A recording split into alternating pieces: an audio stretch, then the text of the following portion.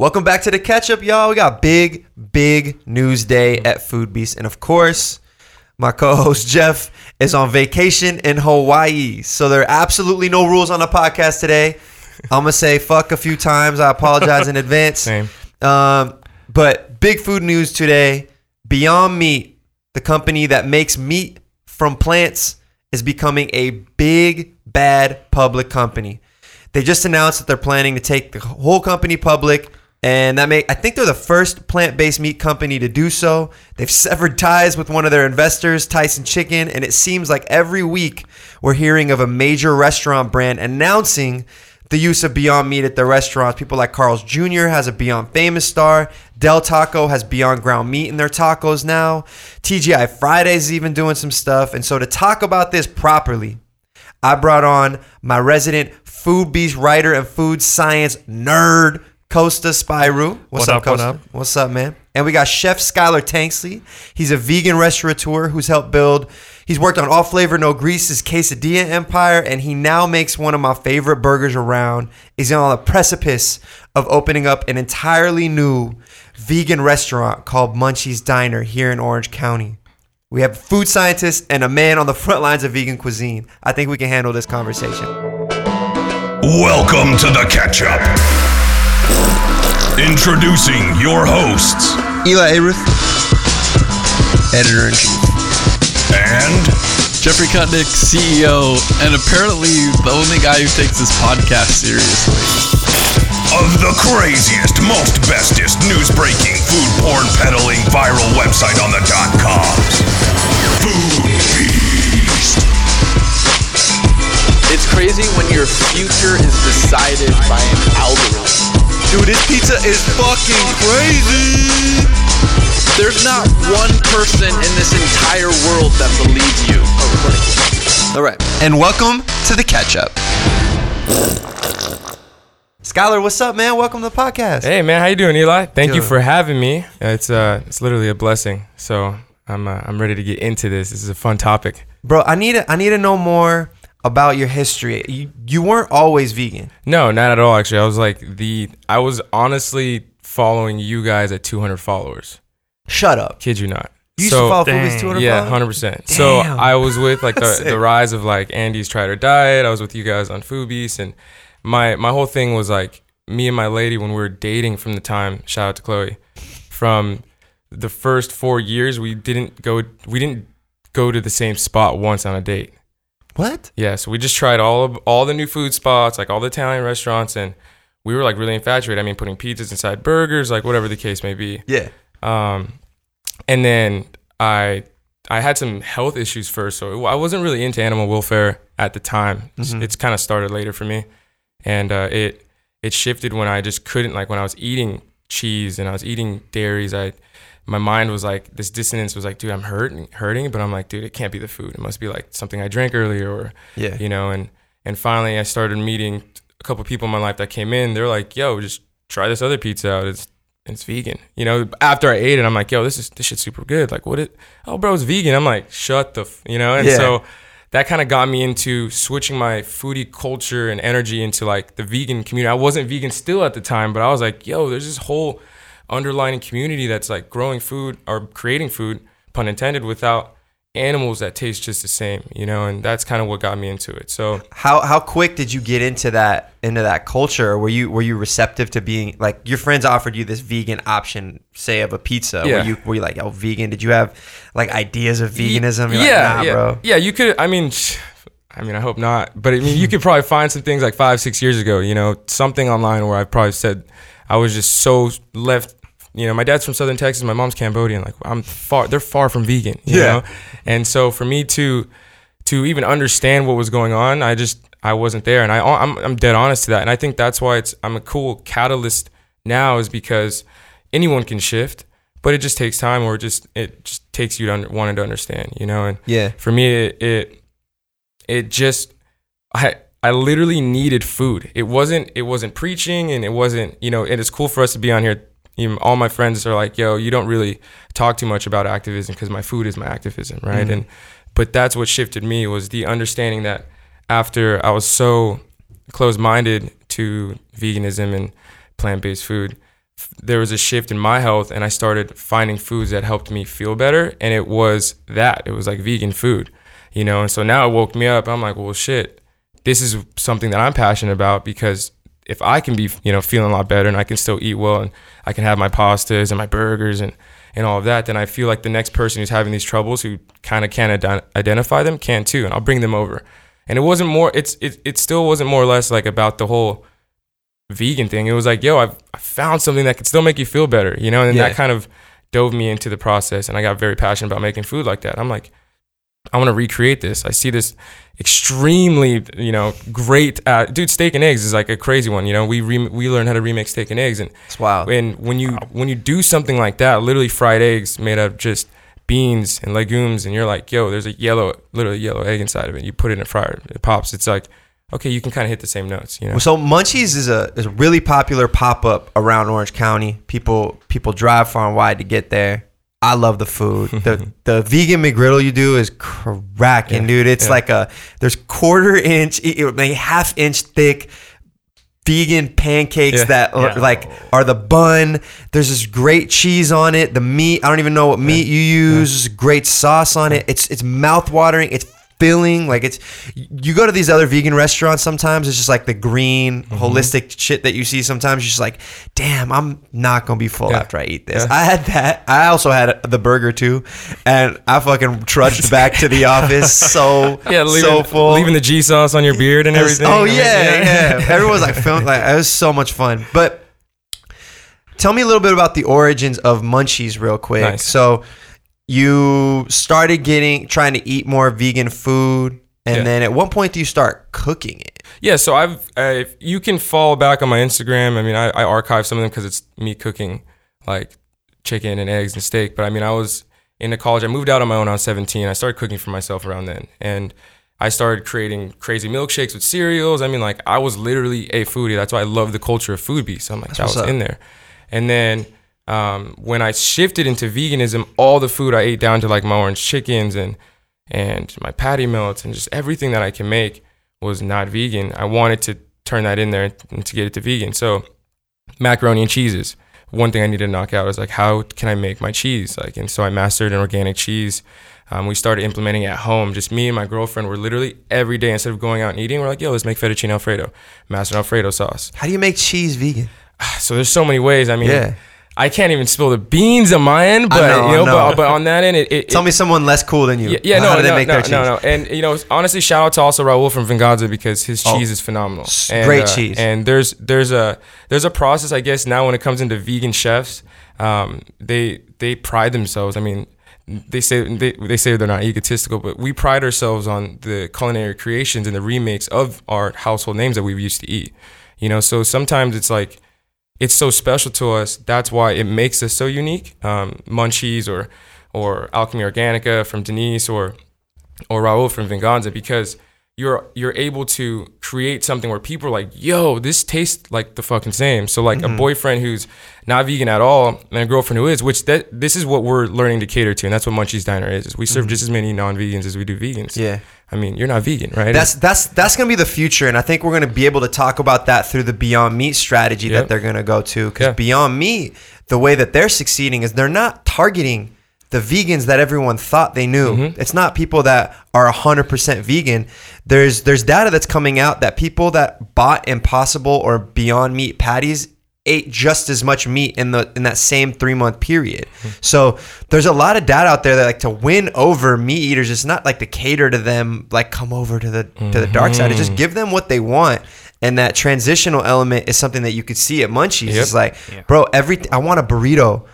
I want a burger. I want all this stuff. I don't want it to, and I want it to look and feel and taste like a burger. And I feel it's coming from a real place for me. For real on that, because the actual population of vegan people in the U.S. hasn't changed drastically in the past decade, but the amount of vegan products have gone way up. It's still like 5% of the population is vegan, but you're having an increasing number of everyone else move to what people are starting to call flexitarian diets. I'm super flexitarian. Just to set the stage, like, I'm not vegan. I went vegan for 30 days. It was fun and enlightening. I learned a lot, but I'm not vegan by any means. And I'll have my takes on what I think my food world should look like in the future as we talk about Beyond Meat and stuff. Yo, can we hear Costa? Should we turn him up more or what? I just want to hear that beautiful silky voice because I'm about to rip you, dog. You're always about to rip me, though. That's all love. And to add into that real quick, even New York Times backs you on that statement. Something that I found 2 days ago when I was reading around is they point out that flexitarian is it's the neutral balance, right? It's like a diet that is rich in plants and includes fewer animal products and processed foods, but it's not super inclusive to one. And for that, that's something that I'm more open to, and that's why we target that. It's like you're never gonna see me like and that's something to respect because it takes a lot of energy and it's people that I back, but you won't really see me personally like protesting because I really do feel like what I'm trying to do is spread my message and my activism through the food, and when people just can come and converse and enjoy something, and then the shift happens through literally like, oh, I want to come eat here more. Yeah. I mean, so Sky, yes. I got a question for you. This is a question I get literally in the comment section every time I write a piece about vegan meat, vegan cheese, vegan eggs, vegan fish, whatever the hell it is. I get the exact same question. It's, why the hell do vegans have to keep making stuff that tastes like meat if they don't want to eat meat? Okay, cool. So I feel like that is a palate and texture thing. I mean, you being able to resonate with things that you grew up with is, I mean, it's only natural, right? I mean, so for you to have a mac and cheese with just out the guilt, I mean, people, and that's where I feel like that's the specialty in it. It's not about trying to make this mac and cheese where it's like, whoa, this is super green and planty and it's all made of plants. And no, it's like, yo, everything that you can eat, there's now almost to like a 99% texture and flavor is the same. I mean, the steak thing, it takes time, but you can literally duplicate it with like the marmite, the garlic, and everything down into it, and create the flavor, right? And that's what it is. That's what you're seeking for in reality. Those people are whack, Costa. Those people, I see those people in the comments, and it doesn't make sense because it's like you're kind of trying to stifle creativity. Veganism aside is like, oh, why is that watermelon that's been roasted overnight like that tastes like a steak? Like, why are they doing that? That offends me. What are they offending? Like, if you want steak, go eat steak. They're not telling you not to eat it. They're just creating a cool version. They're having fun and being creative with steak. That's a shop out in New York that did that watermelon steak. Yeah, Duck's Eatery out Duck's in Eatery, New York. I remember that. So like those comments are weird to me. Like at me. Let's talk about it further. But I think 100%. I can kind of understand where they're coming from. Explain. Because America is very much a meat and potatoes country. That's what we were built on. Sure. So for people to say, hey, we have this thing that tastes like the steak that that like your dad helped teach you to butcher, things like that. And to tell them, we got this alternative that's better for you. We got this alternative that's texturally the same. You're going to look at that and be like, but why would I shift over when it's so easy for me to just, go get a steak from the supermarket, or I'm raising cows. Why would I do that? If I meet an American who actually can trace their history saying like, when I was 5, my dad helped me butcher a cow, then I'll listen to them a little bit more.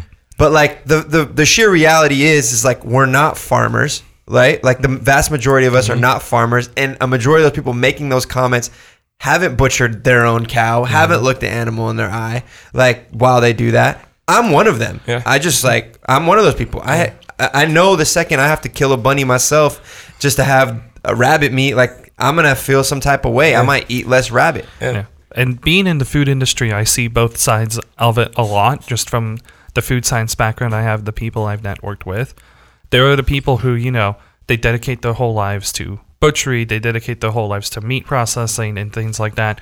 So to them, meat is what they're truly passionate about, and they can't see something like vegan meat coming and being this substitute for them. But at the same time, there are really creative people in the food industry who are now making these substitutes and saying, yes, there is this way. Here's what we're doing. Take a look. Try what we're doing.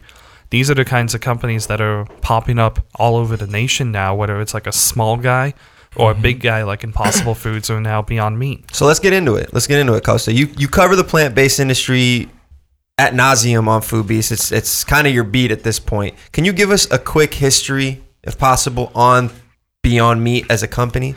Yeah, so the founder of Beyond Meat is this guy named Ethan Brown. He was a vegan. Okay. He started a company back in 2009. They started out in the frozen food space.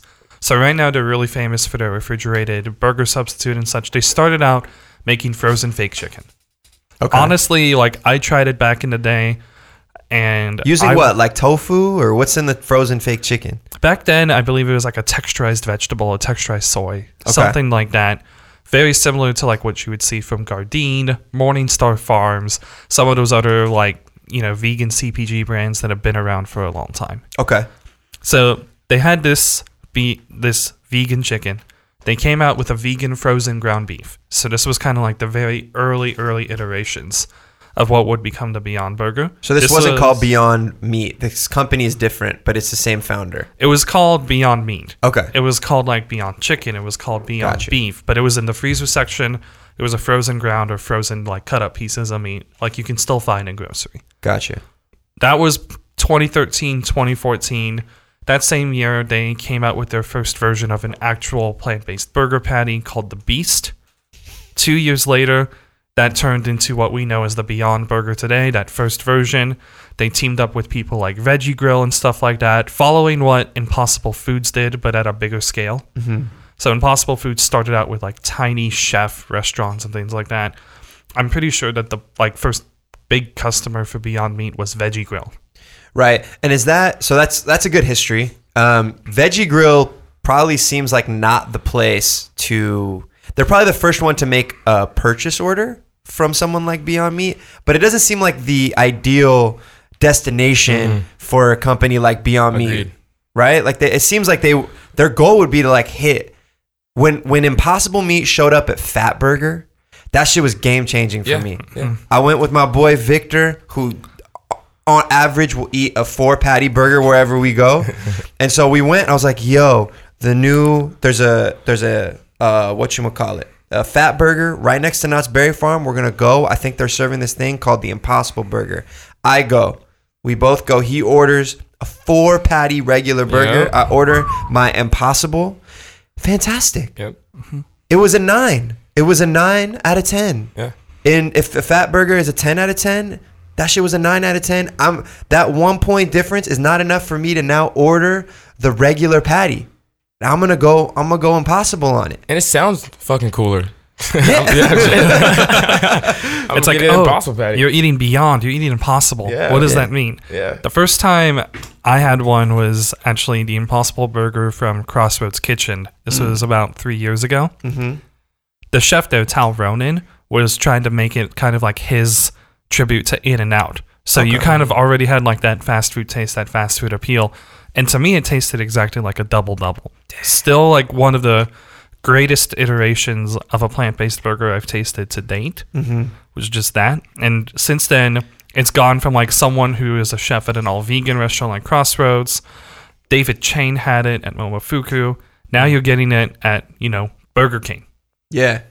So talk to me about the growth of Beyond Meat, and we can talk about Impossible at the same time. Beyond Meat's the one that's going public, but Impossible had just as big a splash early on as the Beyond Meat did, in my opinion. They both took somewhat different paths, but they're both going mainstream at this point. The idea that Impossible is soon to be at Burger Kings nationwide will make them the biggest footprint retail-wise, but Beyond Meat going public is crazy. So why did it take so long? Did it take so long for this proliferation? What's going on? This was pretty fast for both companies, kind of, over 4 or 5 years. They went from being just like a name that you heard the New York Times or the Wall Street Journal talk about and being like, oh, this is the future. All of a sudden, they're all over the nation.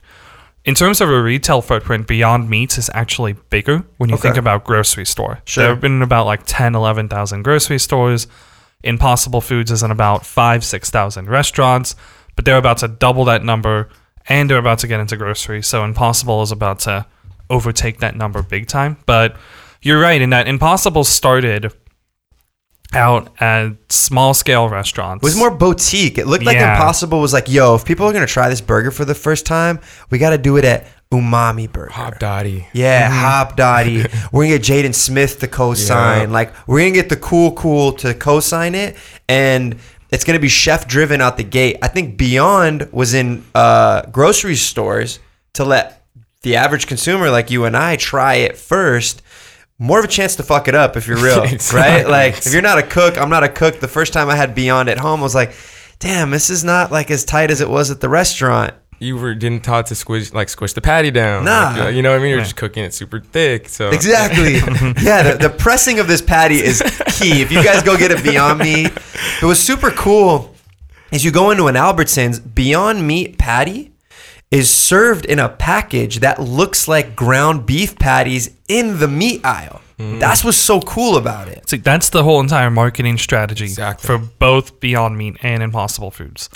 Impossible Foods wanted to start out and say, hey, restaurants, order the veggie burger that stacks up to all of your other burgers and is just as good and could even overtake it. Yeah.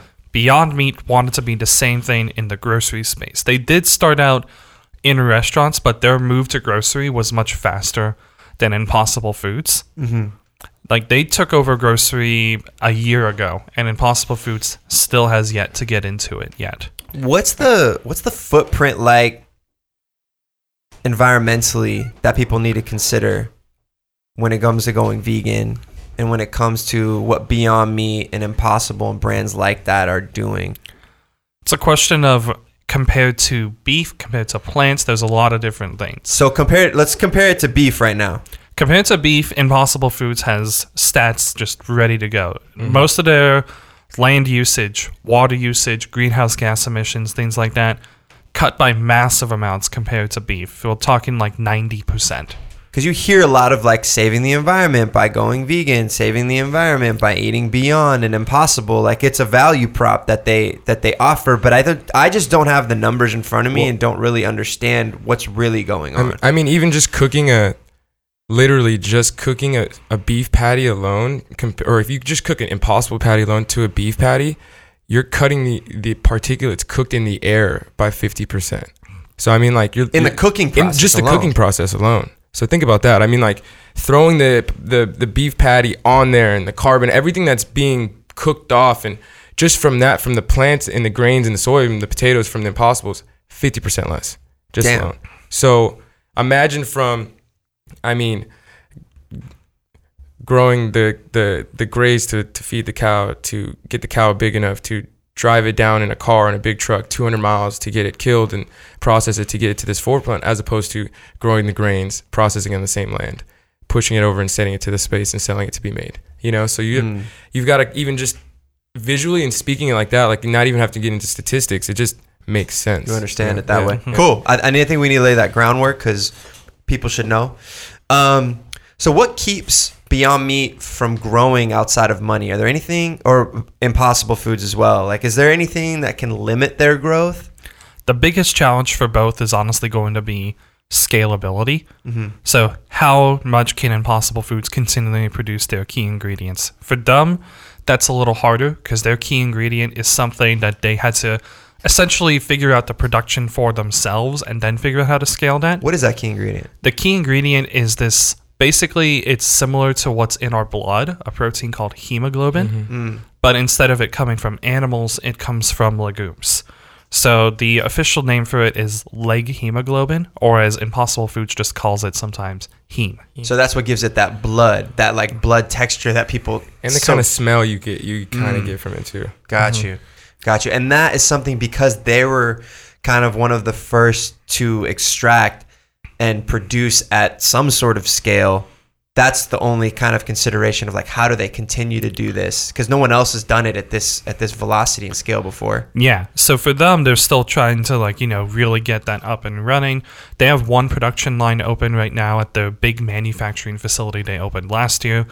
With all of their production lines up and running at like full shifts, they could produce, I think they were saying 4 million pounds Wow. At a time.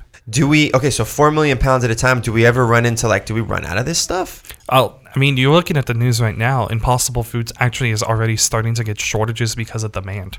So shortages of that core ingredient? No, or shortages of they just, even with the core ingredient, they just don't have the infrastructure to produce enough for the demand. They can't produce their burgers fast enough to keep up with demand. Popular. That's wild. Like, restaurants are thinking okay, we're going to have to wait until mid-May now. So all of a sudden there's 2-3 weeks where I'm going to have to figure out what I'm going to do without the Impossible Burger patties, things like that. Or some places like us, we're order a larger amount just to hold us, just to be safe, and that even creates a shortage, you know, because there's certain places where like we don't want to have that hiccup, so they'll go in the order, and that's what creates that bulk load. You know? Scott, I'm curious, do you have a preference on patty for your burgers? Yeah, so you know, shout out to both because they both kind of open the doors for Munchies. Shout out to Beyond for being fully non-GMO and being fully made of plants. It's gluten-free, soy-free, and so we have guests. And Munchies Diner is like a very allergen-aware brand. I mean, we're like high-end chef culture diner food, but everything behind it, our mac and cheese is gluten-free. I mean, it's organic, and because of that, we really do like Beyond. I mean, so we carry actually both, and a bean patty that's being worked on just to have the preference. I mean, if you want a full veggie patty made from a chef, or if you want the Beyond because it is, you know, non-GMO, made of soy, gluten-free. And now the Impossible, shout out to Impossible because it's the brand that actually brings home to my family that aren't vegan. And they've learned how to create the patty cooks and sears. And I mean, down to, it's like Beyond wanted to create a veggie patty based off their look and their preference, and Impossible wanted the non-vegan, the omnivore, to be able to enjoy it with the vegan. And that, for me, that's huge, you know. So is taste alone, which one's better? Okay. Impossible or Beyond? Because the way, well, here's the thing. If I had to guess, you would say Impossible based on how you described it right now. Well, so taste alone, it is Impossible if you're going like that. Now, if you want to go with digestion and how you feel, Beyond. So there's a difference, because for me, that's how I actually judge both. Like if I'm going to a restaurant and this tastes fucking amazing, but 2-3 hours later, just how I feel, I'm like, I'm like not feeling, like I'm slow, but I'm supposed to be at a spot that's supposed to make me feel better. And then I eat this other burger where I'm like, the taste may not be maybe a little off or not as great, but now I'm like jumping around like, let me go do front flips or some shit, you know? So that's kind of the preference on it. It's like the Impossible, literally, it's like, it's meant for that girthy burger where you're eating, you bite into it, everything resonates with that beef patty that you want, you know? So. What's in it, Costa, that's like making it do that? For Sky, do you know? Yeah, there are very different ingredients that make up both. Beyond Meat is very much more based in just kind of like, we're going to use pure vegetables to make all of our different things. So the color comes from beet juice. You know, the protein is a mixture of pea, rice, potato, different things like that. Impossible Foods, their core ingredient is that legume-based heme. But then they're also doing things like, we're going to add konjac, we're going to add coconut oil. So Beyond, what's that first one? Konjac. Konjac is kind of like a starch, so helps with a little bit of like the thickening and things like that. It's very popular in even like years in the ancient or in Asian communities, like ancient 5,000, 6,000 years ago, and they've used it all the way through now as like fish substitutes. You can like manipulate it to be shrimp. I mean, there's so much with that. So that's why there's like such a cool transition in that, is because people have used it not even knowing that it was like vegan or meant for it, and now implementing it for the causes for it, you know, and it creates that same exact texture. So those differences in formula kind of just come from the history of who's running those companies. Like, you know, Ethan Brown is someone who was a vegan first and really wanted to figure out, how do I create like this, you know, burger replica that follows all of these principles that I want to. Versus, you know, Dr. Patrick Brown from Impossible Foods, who was a biochemist who was trying to figure out what are the different molecules that taste like meat, and can I find them in plants, and can I recreate using science the perfect plant-based burger. Dang, what a nerd. Seriously, I know. I mean, even when you look at their marketing, the differences from them, you're like, there's just the passions are driven from just two different angles, you know. And some people, the ethics, even in veganism, for a long time now, it's kind of like neutralized, but there was a huge sway because some people really backed the Beyond founder as opposed to the Impossible founder, you know? I could see it. I mean, in the Beyond, the branding is these like earth tones, these greens, and then Impossible is this like black Poppy, science, kind of like mysterious. It's San Francisco versus LA. Exactly. Oh shit. Exactly. Oh shit. He literally took it out of my Impossible a San Francisco brand? I get the reference, but are they actually based up Stanford. north? Stanford. Damn, nerds. That's crazy. So let's talk a little fast food, because I'm a fat fuck. So have you guys tried some of these stuff at Carl's Jr.? Everything. Yeah, you got to check out the competition. Everything except the Impossible Whopper. Yeah, Actually, we haven't tried. I haven't tried that either. I haven't tried it either. It's not in our area yet. Yeah, But by Carl's end of year. Jr. Yep. Beyond Burger. What do you guys think there? All right, You go first. All right, so honestly, I had this discussion, and it's funny because we'll have some of my guests like watching. I'm super loud when I'm cooking and shit, right? And so, like, we're talking with my chefs, and we're like, yo, like, you know, we went to Del Taco, we tried this, or went to Carl's Jr. I'm like, yo, the number one burger that I have tried at a fast food is the Carl's Jr. Beyond Burger, like 100%. It's nice. Down. Dude, it's nice. Long story short, though, is because the science behind that is it's their 2.0 burger, which isn't disclosed anywhere else. Like, I can't get it at my spot. Oh, shit. Yeah, so it's a contracting that they're ending now, I think in April, where they're going to be able to get it to us too. So it doesn't taste the same. It's not as sweet as like the Beyond that I would sell you. And so because of that, being able to get it at $5.50 and go late night and whatnot, that it's really good. Honestly, I've tried the Del Taco. And for me, it scares me because I feel like it's so new. Their practice is so new. I feel like they're putting fucking same meat in there, honestly. And like, oh yeah, you know what I mean? Like, I mean, because even when you look at something, you implement a new technique, something, especially in food, when their history has been built based off this for 20, 30 years. Yeah, dude. I mean, it's bound to slip, especially at late night when I'm drunk, trying to eat Del Taco at 2 in the morning. That is scary. You get what I'm saying? Yeah. Especially from us, our point of view. But right, yeah, but. That's where I'm at with it. As honestly, the Impossible is great, especially at the Fat Burger. I mean, it's like that's what you're looking for. But I mean, at $5.50, and my friends who complain about vegan food being extremely expensive. Yeah, there's an answer. That's why if I have to say, go ahead, Coast. Go ahead. I'm gonna let you go. No, that's like the exact same thing that I've always had like a problem with. Is like the Impossible Burger is always $12 to $14 wherever you go get it. Like Fat Burger, places that we see around here, like the spot I was talking about originally in Crossroads, this spot called Monty's in LA that people are calling the vegan In-N-Out. That place is like $14 for a burger. Oh my God. Now I could go to White Castle, get an Impossible slider for $2. Yeah. Accessible, huge, like that's groundbreaking. You're about to say they're huge at White Castle. No, it's like times huge, 10. Huge monumentally. Got you. And then now having that option for Beyond Meat at both Del Taco and Carl's Jr. is huge because I can get what honestly could fool me to be a regular burger in Beyond 2.0 at Carl's Jr., especially with how they do the same flame grill process and all that. It just has that similar smoky, char, overall texture.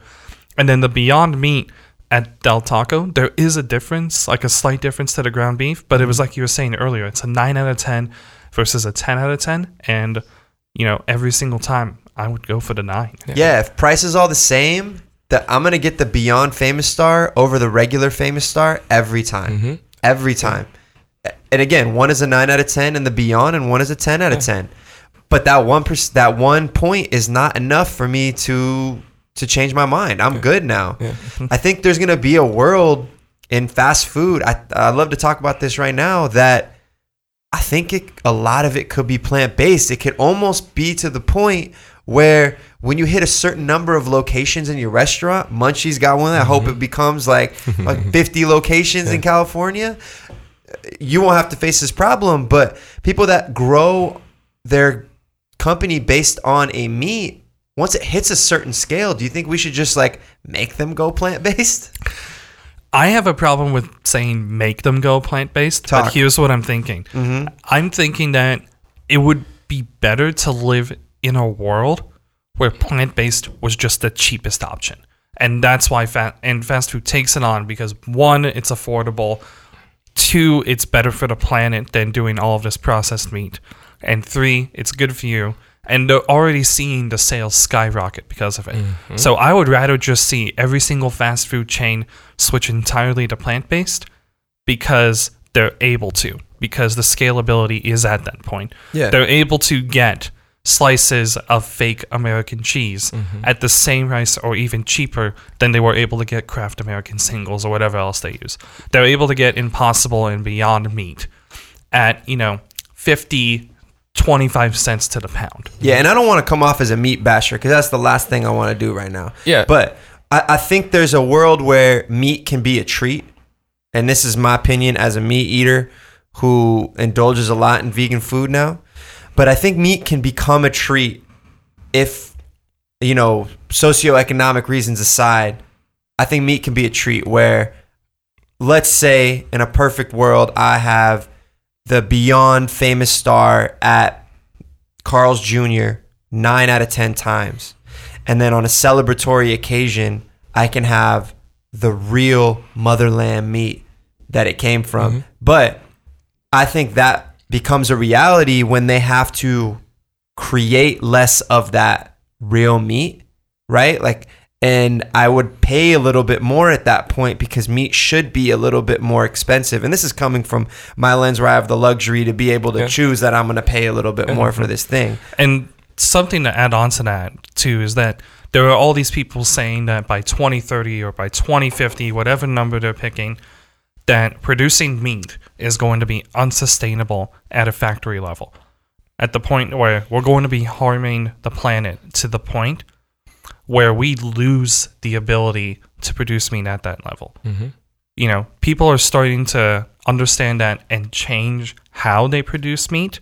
There are some big producers like Applegate Farms, Epic Provisions, who are changing that, but it's still a long way off. And as you see things like the Costco rotisserie chicken start to skyrocket too in the news, now you're seeing factory farming even increase. Yeah. And I mean, for me, it's, I came into veganism, I call it, in like a more modern time. Some people like label us, this group that has moved in, is like a vegan 2.0. Reason being is that we come heavily from a non-vegan background. I mean, just 2 years ago, 3 years ago, I was enjoying meat, and that's what I wanted to travel the world for and find foods and whatnot. And it shifted for me, but because of that background, I'm able to understand exactly what you're trying to say, right? I'm not like blinded to like, oh my gosh, he wants to still eat meat 1 out of the 9 times. I mean, I actually completely understand that. And for me, that is the goal for now. I mean, having someone like Eli, who, I mean, anyone from Food Beast who I respect, like their palate is fucking phenomenal. I mean, look at your guys' page and how you guys built your brand, and to come and literally enjoy it without me like I'm asking you or whatnot, and just and posting it because you liked it, and people like literally on the comments being like, yo, that's the awareness that I'm looking for, because right now that's allowing veganism to neutralize for people, and it allows you to be aware and be like, yo, I can have a McGriddle that's vegan, right, one time, and that alone stops. It's just so much, I don't need to get the numbers and go all crazy like that. I mean, he could back me just off that, and going from just shifting one meal a month. You know what I mean? Well, I get the game. I think the idea is if I go and perpetuate the stigma of veganism about putting a salad on our feed, not only is it not going to get any engagement, it's also going to push people further away from really good options like yours or like Seabirds or whatever. Exactly. So it is a careful craft that we take when we publish something that has something that is vegan or just a new diet or whatever it may be, because we try our best to respect those individual cultures within it. And so I had no second qualms about posting the vegan McGriddle from Munchie's Diner, because I'm like, yo, our audience is gonna relate to this. Like, you're gonna I went there as open-minded as I could, knowing it's going to be vegan, but also like it tasted incredible at the other end. And I want to be able to enjoy meat, real meat from animals in the years to come. But I have a consciousness about it now that I want it to be good and ethical. And the only way to do that is in these like baby steps right now, where if we can support the Beyond Meats, if we can support the Munchies of the world, that these little steps can provide and put less tax on our environment and less tax on these animals. And then in the future, we'll be able to enjoy them a little bit more ethically and responsibly. We might pay a little bit more for it, but we're all healthier for it. So I don't know. That's where I'm at. I mean, shit, at the end of the day, that's the true stance of sustainability. I mean, some people get that construed with like, oh, that's sustainability is like not eating animals at all, or stopping the whole process. But if you just look at its true core, it's just understanding that you can eat less meat, dairy, and eggs, right? And I mean, if you can, at the core of that too, I think to add on to what Sky is saying is, it's not just about eating less animal products, especially meat. It's about understanding how they're made and how you can choose with your wallet to eat things that are made in a way that's better for the planet. One of the big examples that we're seeing right now is something called regenerative agriculture. Talk to me. So regenerative agriculture is when you raise livestock and you farm in a way that actually allows the soil and the land that you're using to be reused time and time again. We call it regenerative agriculture like it's this trendy, hip new thing, but honestly, it was what people were using like 150, 100 years ago before we shifted to factory farms. And factory farms is just a push to make more money. I'm assuming Exactly. like that's why we're not doing the regenerative agriculture that you're talking about. Sounds like if you had to do it at scale, it would get expensive. Absolutely. Time consuming too. Yeah. What it is, though, is people essentially will have a large area of land, but they'll only graze a little area at a time. So the cows will only be on like 10% of the land. They ship them Then, over. after like a few days, you move it and you let that land recover. You may Got bring it. in some other animals to help drive away pests, clean things up, stuff like that.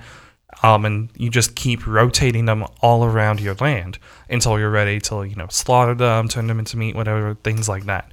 And meat that is raised like that inherently meets all of these different, standards that now factory farming is trying to put on their labels, like things like free range, grass fed, all of these different, essentially BS terms.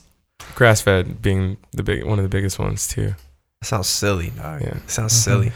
Costa, we were talking about something pretty interesting earlier. It looks like some people within, as an example, the Christian church, and this is Lenten season right now, they were discussing meat replicas like Beyond Meat and Impossible Burgers. Yeah. And some of them were like, is it still considered breaking fast if you're like eating these things? And I was like, thought that conversation, you put up a quote too. I can read it if you want. So, Should I do it? I can intro this a little Okay, bit intro and it. then go into the quote. But essentially, like, there's this question of, if we're just creating vegan products that taste like meat, why aren't we just eating meat to begin with in the first place if it's going to fulfill all of those same exact things? And there's kind of this Christian argument to it because there's this direction of, we're supposed to be fasting at different points in the year.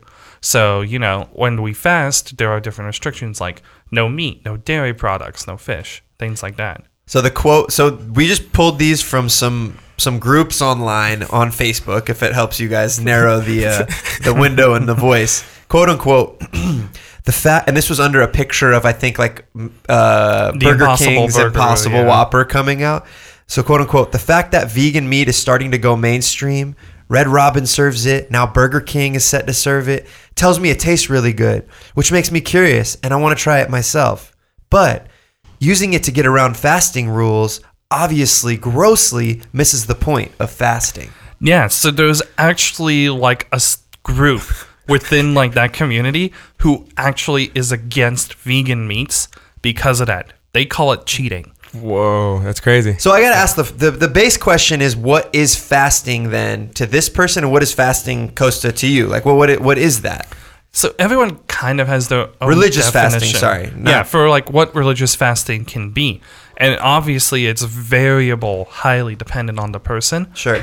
But it's essentially restricting yourself from something in order to, help you along your spiritual journey. Mm-hmm. That's the whole entire goal of it. That's why you do it.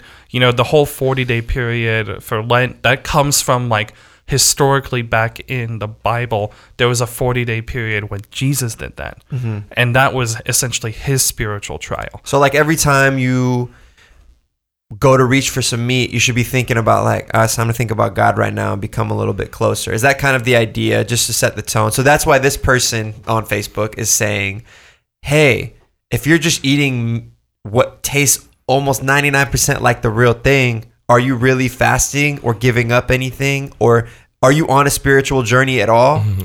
And I can see where they're coming from, because if that's how they feel about this vegan meat when they eat into it, then, essentially to them, eating the vegan meat is the exact same as eating plain old meat.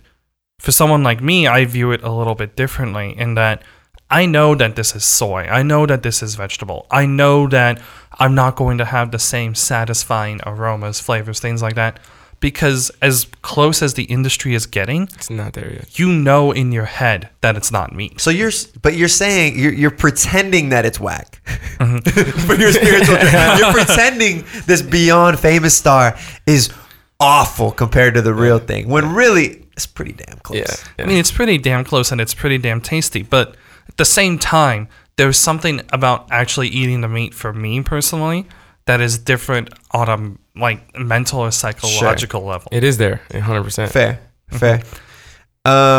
So this person has somewhat of a point, but here's the thing: is I used to fast for Catholicism, and I would, but I would go straight to fish. Be like, all right, cool, it's fish season for me.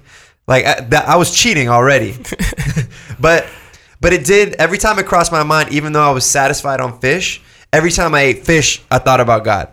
You know, it did help me there. But so I do understand this person's point of if you know how easy it is to get this meat replacement entirely. For this person, I get how they're like, I'm almost skipping the whole God part. Yeah, it leads with the intent, to be honest. It's like, are you purposely picking fish because, you know, you can eat substitute fish? Yeah. I mean, that's where it really falls back to, right? Because if you're picking that as what you're not trying to do, and that's where you're around, I mean, it's already where that is. I mean, so I get that 100%. No, I agree with that. And for me, it's like I'm eating the vegan meat because I know I need that protein. And this is going to give me a substantial source of that. A lot of these vegan products are convenient. So within my life, it's very easy for me to cook them at home. So for me, I get that. But eating meat is just so different. And I can talk about, we just came out of Lent within the past week, 2 weeks. This one was really hard for me to just like skip through and avoid eating meat while eating a whole bunch of vegan meat replicas.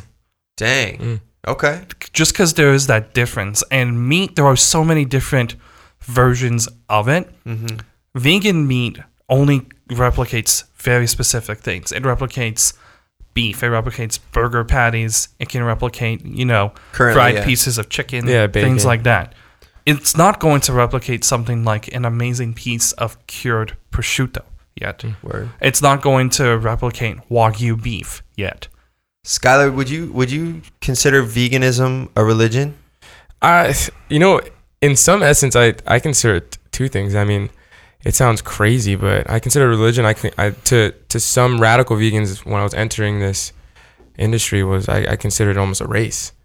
Yeah, it sounds crazy because I mean, as much as vegans say, you know, then omnivores are rude or they make fun of us, or I mean, dude, I've seen just as many regular like vegans be extremely like rude, discriminative, almost to omnivores, right? And that to me was like, I'm pretty sure, you know, there's supposed to be a huge compassion entity here with what's going on, and I see people being so negative, or you know, towards someone either coming into a space or not even knowing. Like if we had a conversation, you're like, what does vegan mean, you know, and like people are like, oh my god, like this guy doesn't, you know, it's just like, yo, this dude doesn't know what vegan means. So maybe if you were compassionate enough and just shared with him like, you know, your energy and whatnot, maybe he might be receptive to what's going on. But there's so many people who aren't, you know? It's interesting because I asked a religious question because I went 30-day vegan.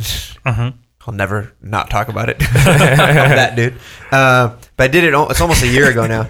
It was super fun because it had more fun than I thought I would. But it reminded me a lot of Lenten season because by day 3, I was so hungry. But I was looking at everything in my pantry really discernibly. Like I was looking at ingredient labels in a way that I did not look at on any other diet. Yeah.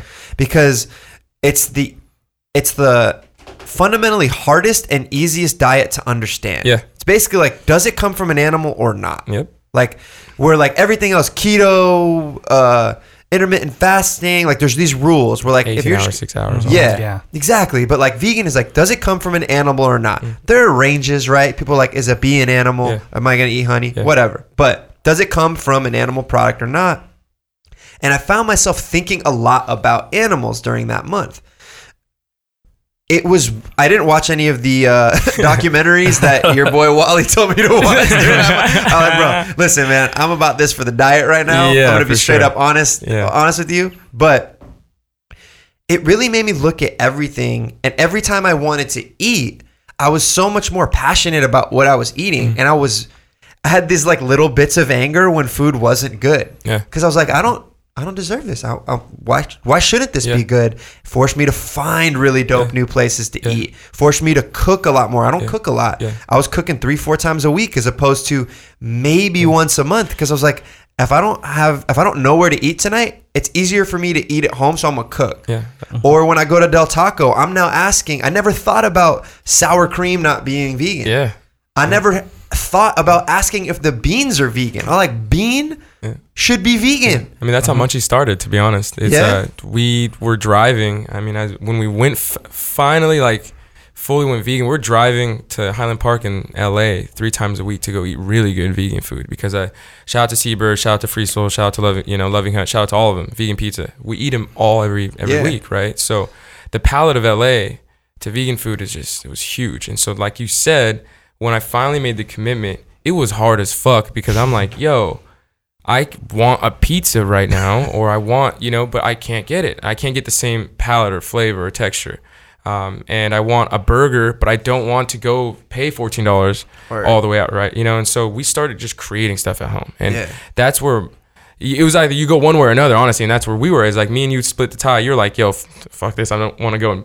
I mean, the 30 days fine, but I don't want to go cook 4, 5, 6 times a week for myself. Me, I fell into the metrics of like, damn, I'm recreating all of this, and I can now share this with people because people are recepting to what I'm doing right now, right? And I felt like there's a lot of people in that stage where you're like, I'll go fast and go 30 days, or I'll do on a diet, and then I don't know what to do next, or I'm over it because there just wasn't enough. I mean, just like you said, the prosciutto. If you go to, the Butcher's Son out in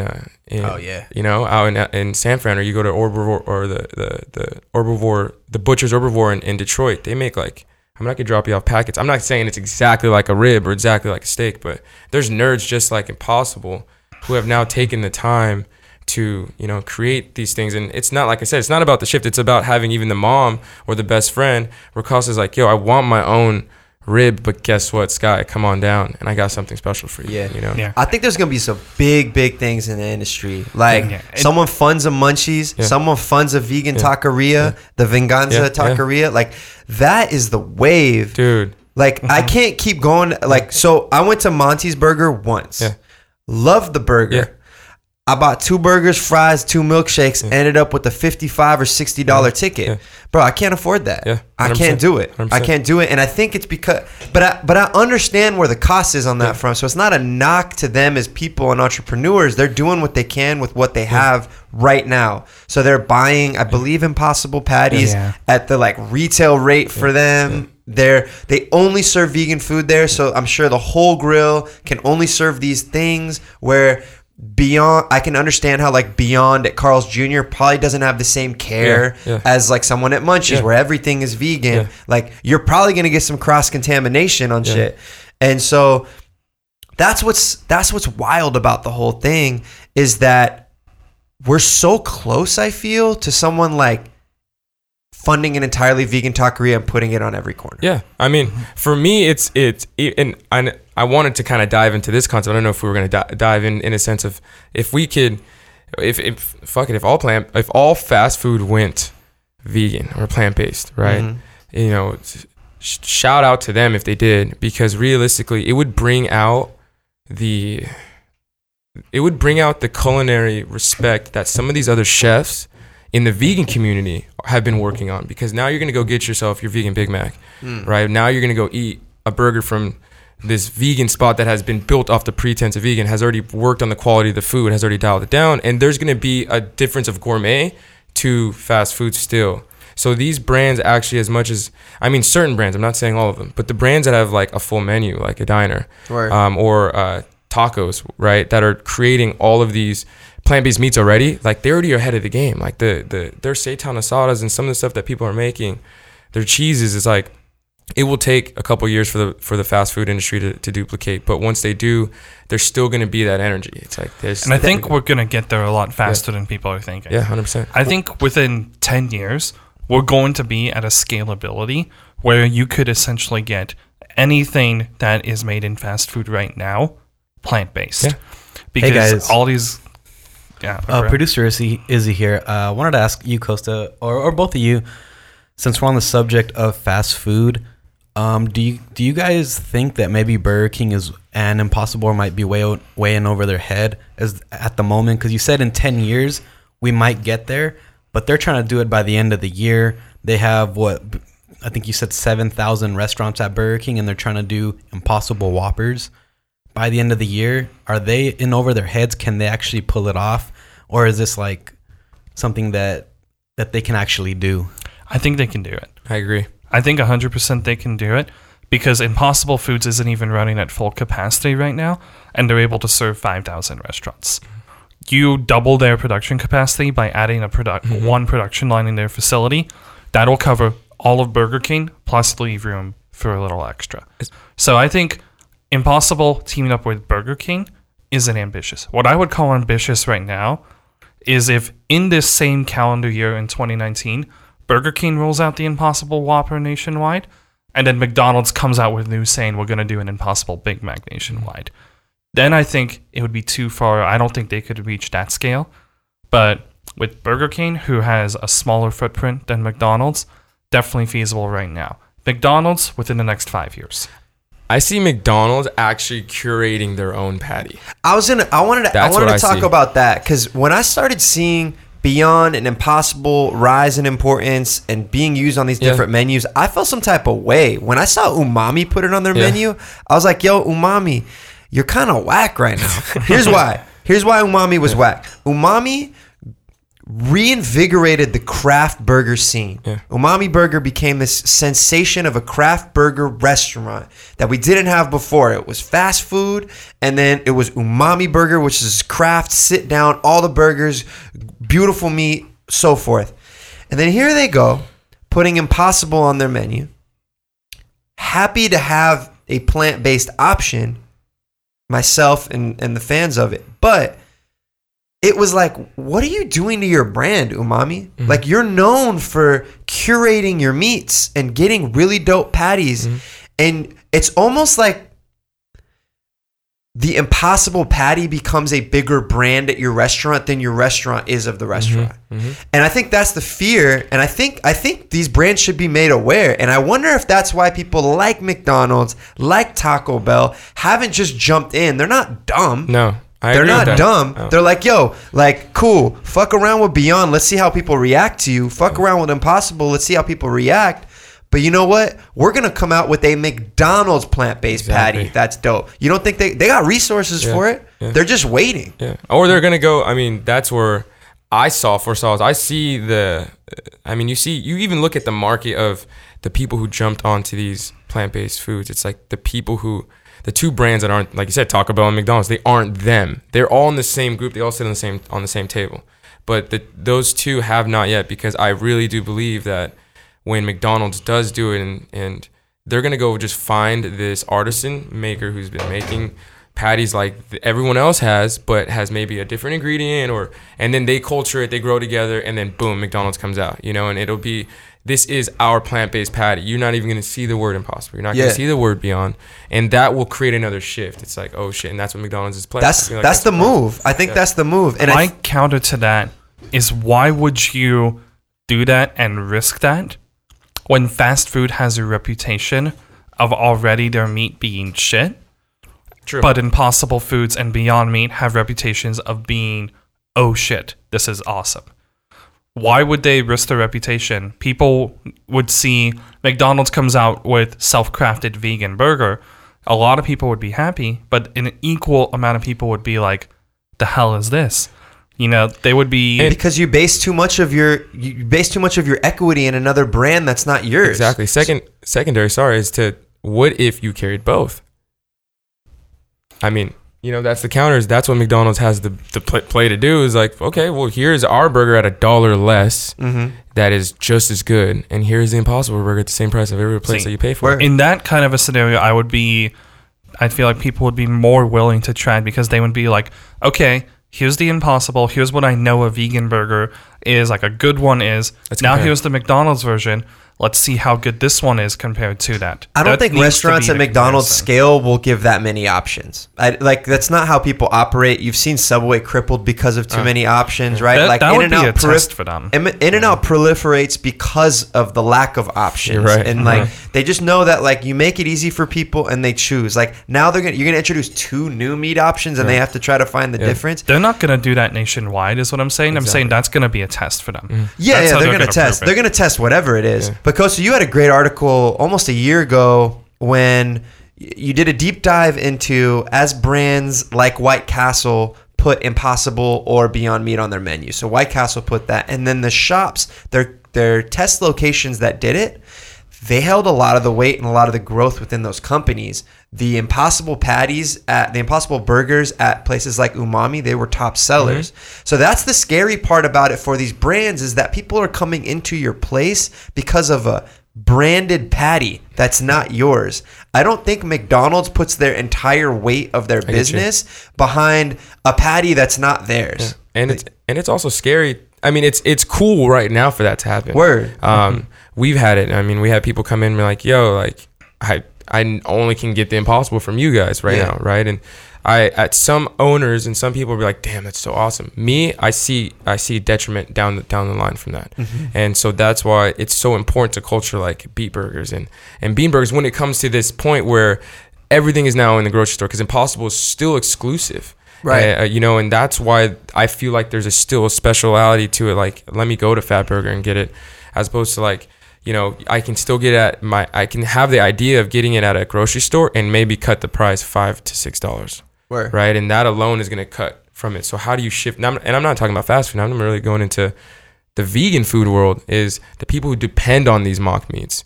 What happens when that goes there, and for me, that's where it's like the speciality of culturing these substitutes has to be like house made. That's why I came from the McDonald's thing, is that when you do depend on such a brand, and that brand becomes not maybe watered down in essence, but just available, then the demand is dropped. I think you're hitting it on the head, though. And that's the point I was trying to make, is I don't think it's a bad business move now. If McDonald's put Impossible on their meat, like I think it would do extremely well right now. But a brand that's so legacy as McDonald's looks 5-10 years down the line, not just down the barrel of gun this moment. So that's exactly what you're doing with Munchies. You're just aware of it. Like, you guys make your own sauces. You dabble with your own cheeses. You know what I mean? Like, so make it's your own not chickens and everything. But you do have like really good vegan brand cheese that you could just use at your restaurant. So like, what the game is right now, and you see where it's going in the future. You make your own Hot Pockets. Like, these are real, tangible, good things to do. And I think you're right now seeing like the companies who are at that mass scalable level really starting to kind of do both, like what Sky was saying. The example I'm going to bring in is Disneyland. Disneyland has their vegan meatball sub that they did for the recent Food and Wine Festival. Delicious. Made with Impossible meat. Yeah. It was amazing. So they do use Impossible meat in a few different things around there. However, they also created their own vegan version of chicken. And they called it this thing, like their first iteration of it, they called it Oomph or something Was it like good? that. I didn't try that. It was honestly one of my favorite items at Food and Wine last year. Okay. When they did the pita with it, with kind of like the avocado and stuff like that. That thing was really tasty. The texture was pretty solid. And they put it in a few different items. Since then, they had it in an item for Chinese New Year. Dang. Things like that. Okay. So they're experimenting with that, and that can be something that they eventually can spread to all of their resorts, all of their parks, things like that.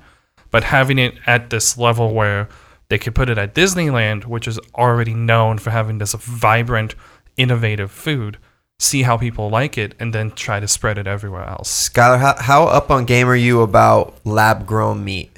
So I mean, when it comes into the metrics of it, I never dove into it because there's a huge conflict that kind of falls in for me. And so I've been asked like multiple times to like dive into this conversation. And for me, I felt like that's just where I don't stand in for, I don't partake because I've learned that I'm good at what I do and I understand kind of my realms, and I'm not the type of person to kind of like enter into something that I'm not well learned on, especially when I don't want to one, disrespect anyone that's in the vegan community based off like my values or my viewpoints. Even though I'm probably on their side, it's just how I may come off of my projections, Sure. And lab-grown meat is meat. Yeah. Let's be real. I agree. It's meat. I know that it's not anything being killed for it, but it's meat. You're eating a part of an animal. Right. But what I'm asking is, can you think of the periphery of all of it, right? It is meat, right? So, and if for those that aren't completely up to speed on what we're talking about, we're really close to literally just recreating meat from animals that don't necessarily require the butchering of animals. You can create the parts of the meat, and this is actual meat. This isn't plant-based meat. So you're using, Costa probably knows the technical nerdy shit, but go ahead. I do. But No, it's hard to explain. okay, so even without explaining that, the idea of the periphery of do we get better on the environment, or does that take up just as much stuff on the environment? If you're not, like, if animals don't have to graze and be raised and be transported like that, they can just be created in labs. I'm just gonna say one thing. Go for it. It's not vegan and it is not plant-based. So I don't want anyone thinking off my first statement, and I do want everything to be heard, is that where you're coming from still, my standpoint is the neutral understanding of the change that the world is trying to get into, right? You're still eating an animal, you're still using parts of an animal. Now the shift is, like you said, you aren't harming in essence as many animals or more from it, right? And I'll let you kind of get into it, Costa, but it is not vegan. Yeah, and again, I want to differentiate. Yeah. I'm not having a vegan conversation No, about this for sure at all. Exactly. That's why I wanted to say. Yeah. So we'll clear the air there. This is not a vegan conversation. Yeah. This is I'm more having an environmental and economic conversation. This becomes a religious conversation if for some people, but anyways, like, we're creating meat from I think the source of it is still one animal. You need like trace origins of an animal to do it, but you hurt one sheep and then you never have to hurt them again if the theory gets fully explained. Essentially, you have to take a little piece of an animal, whether it be, an actual like piece of animal tissue, animal meat, or, there's someone out in San Francisco that says they can, essentially make it from like the little bits of animal cells that they get off like the end of a feather. Yeah. So they're saying that you can essentially create that and culture it to the point where you can create full-grown pieces of meat. It's still way, way too early to make any determination of how effective this could be, how great this could be. The environmental claims are there. People are saying we can cut by 90-95% on water. We could cut on land. We could cut on emissions and things like that. Could it potentially save more than a plant-based diet? I don't think so, just because... For protein, I could definitely save more than meat, but I would need to understand more of just how you would produce it at scale. Yeah. I'm being really cynical right now. I understand. Yeah, because I was like, I mean, at the end of the day, damn, growing plants, I throw a seed outside, and like some rain comes out and you can kind of eat it. And also prices us out, like us as just average dudes. Like, we can't be creative. We can be creative in plant-based diets and plant-based meats. We can't be like, we don't have a laboratory. We're not going to like a Hopper lab and So we're already priced out of that whole experimentation of it. So we have to wait till richer folks than us, smarter folks than us create this. But let's imagine that world exists. Then, like, that's the conversation I was kind of bringing up. Yeah. But the entire thing is, we don't even know if that world is going to exist. I think until we're for sure 100% certain that lab-grown meat can be a thing in the future, we need to like be very aware of how we have this conversation. Right now, the USDA and the FDA are essentially fighting with each other to figure out how are we going to regulate this lab-grown meat. Is this something that we define as meat? Do we have to like have these other definitions? There's all this stuff they're trying to figure out. So right now in the United States, you cannot sell lab-grown meat.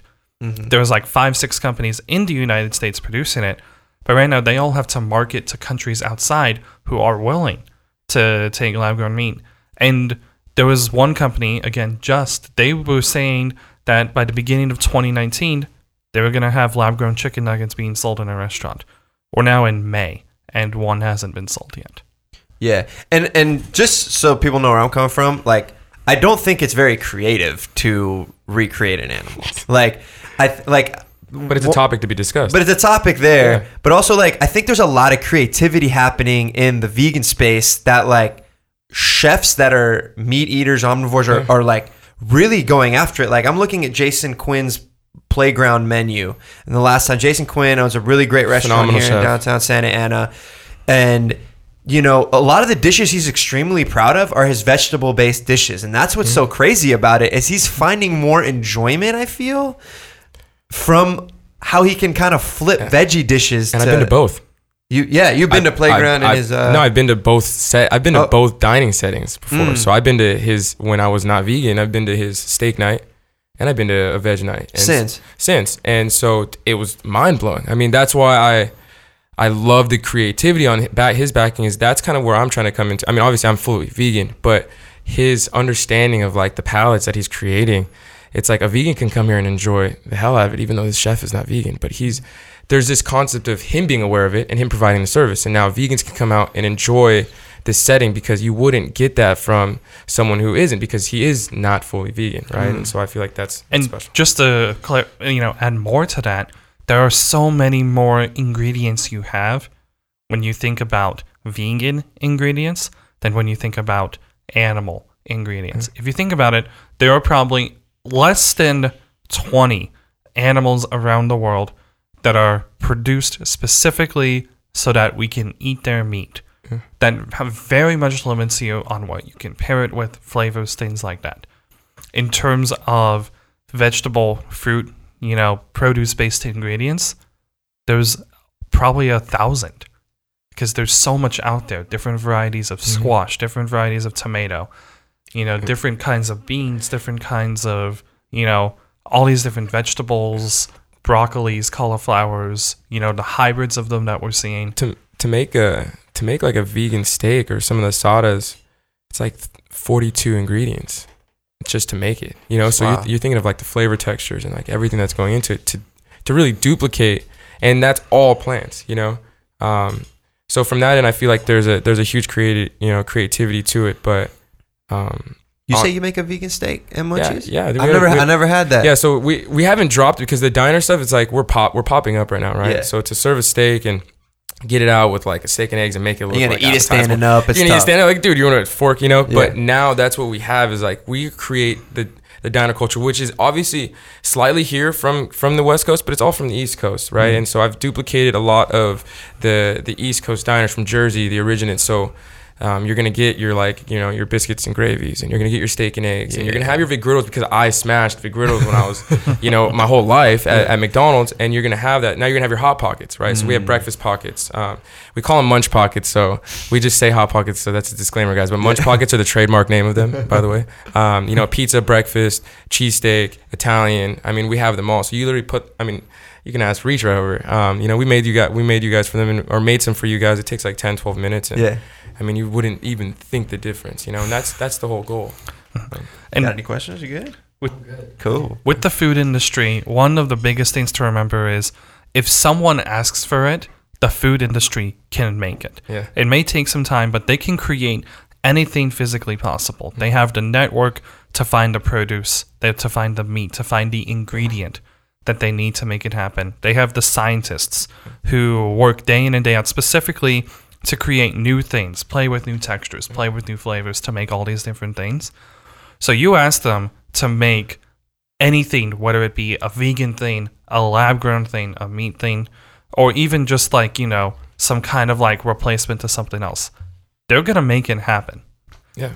And even if you, as a chef, you play around so much. So, dude, I found I'm going to give up some of my beans, so I'll shout out to everyone who takes it. But, there's a pork belly substitute, which is just based off the bottom belly of a king oyster mushroom.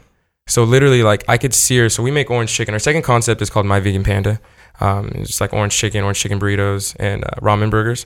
God, I can't wait. And we use the back end. So this king oyster mushroom is like literally almost a foot long. And at the very tip of it, it's brown. And it's like, if you can like bite on it, you can literally bite the whole thing. And right when you get to the very end of it, your tooth will just sink.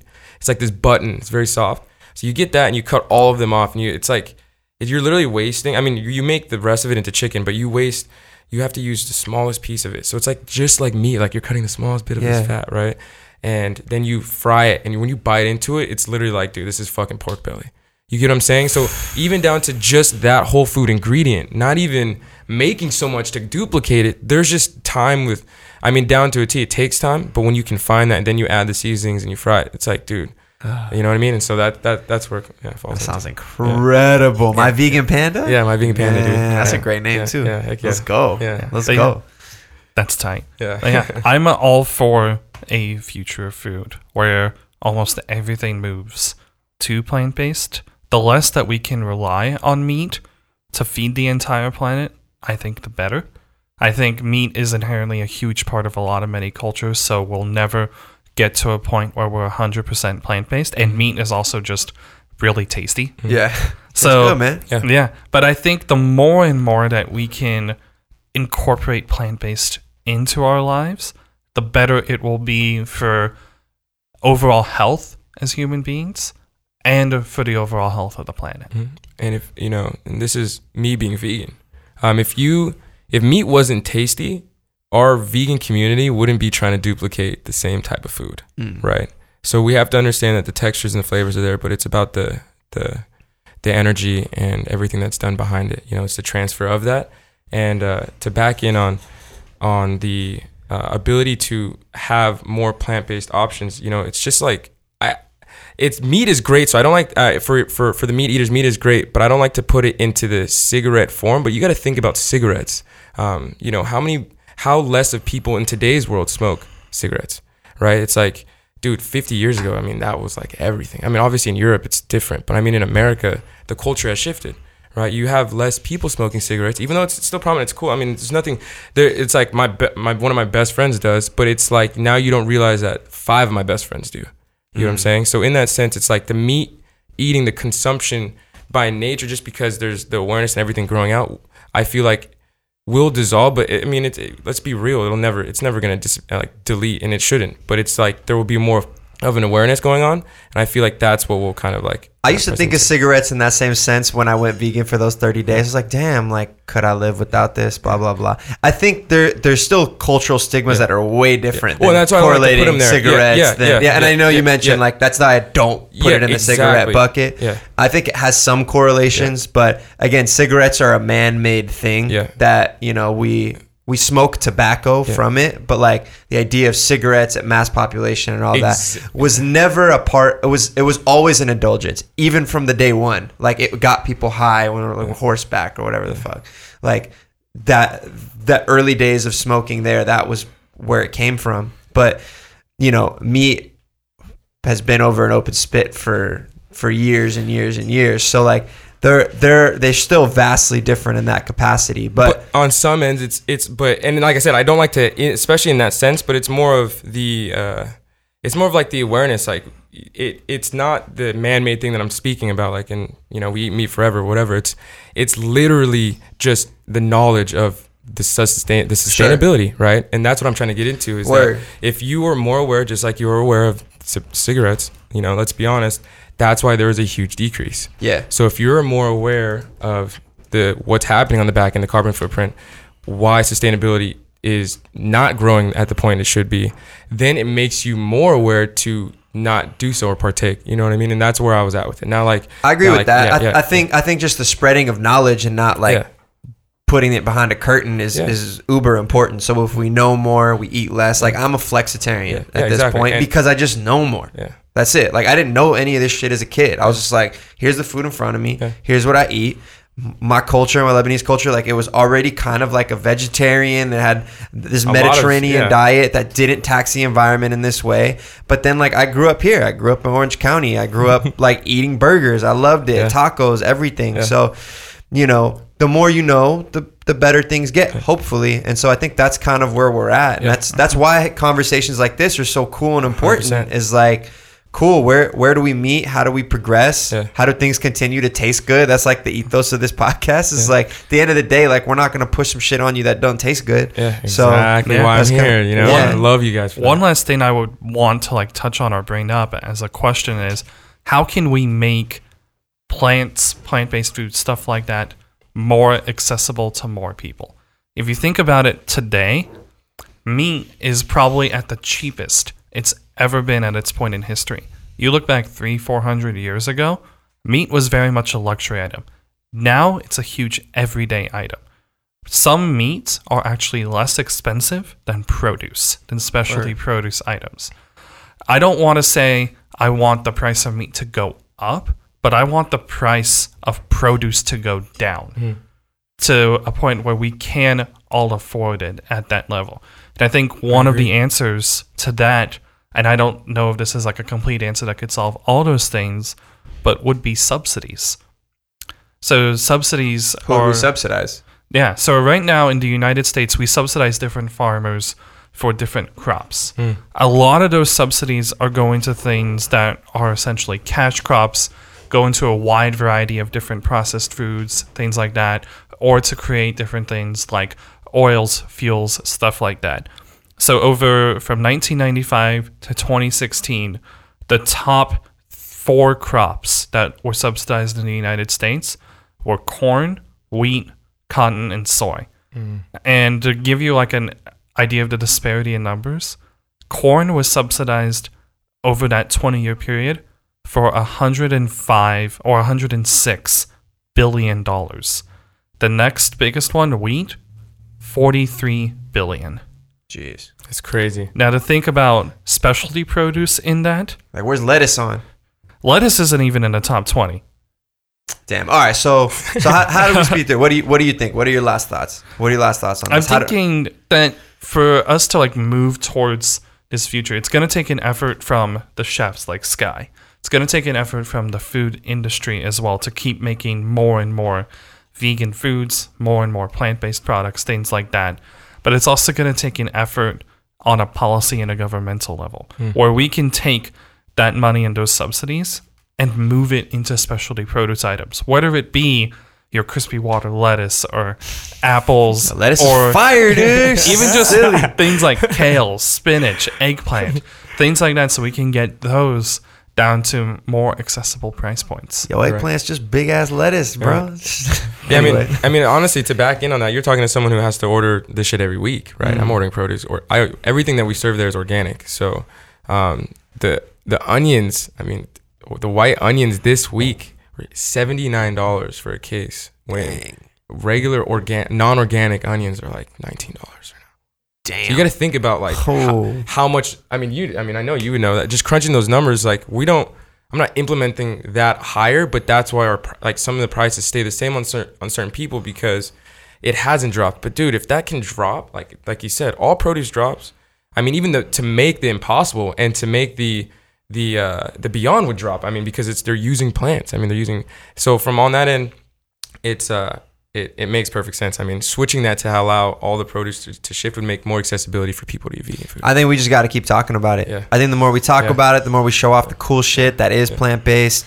And we give it the same lens as we give our other Food Beast things. So Food Beasts that are listening, you could be a vegan Food Beast. You could be a meat-eating Food Beast. You could be a keto Food Beast. That's the ethos. That's why I love y'all. You know, and that gives me, you know, I'm growing, pun intended, into this realm in this industry, and I'm looking at who my brand connects to and supports, and dude, like we stay by you guys, and because of I'm able to really see the unbiased realm that you guys pull from, and that's the culture that we need right now, you know, and that's why I'm here. Shit, so it's awesome. Thank you guys. We try. Well, thank you both for coming. Costa, appreciate your nerdiness. Sky, continued success to you, man. Thank you. If you guys are around Orange County, try Munchie's Diner. It's opening up soon, hopefully by the end of this month. Yeah, middle to end of May. Okay. Be open till 2 a.m. on the weekends. Breakfast served all day. Love it. Yeah. Shout out to you know, Chloe, Leo, Wally, G, Sam, Braden, and Dom, who helped build this whole thing and why I'm even here. So very cool squad. Met them at the last pop-up. Amazing. All right, guys, thank you so much for listening. If you agree, if you disagree about any of this, tweet at us at FoodBeast. Hit us up on Instagram at FoodBeast. Skylar, where can they find you? They can find me at Skylar Tanksley or at Munchie's Diner, or if you want some Asian fusion, at My Vegan Panda. That's what's up. Costa, where can they find you? You can hit me up on Twitter at Constantine_spy, and you can hit me up on Instagram at Out Here Flourishing. Dang, that is what's up, Out here everybody. floors. Thank you so much for listening. I'm going to shout out. Thank you for leaving reviews on the iTunes store. And let me just read one real quick. Oh, thank you to @NoLeftoverEats for the latest review on the iTunes store. Guys, we're a 5 out of 5 on there, yo. That's fire. Try Let's us. Try us. Give us a 1 star. No, I'm just kidding. Give us a 5 star. Appreciate it. And I'll read next week's review next week. So, bye, guys. Bye. Peace.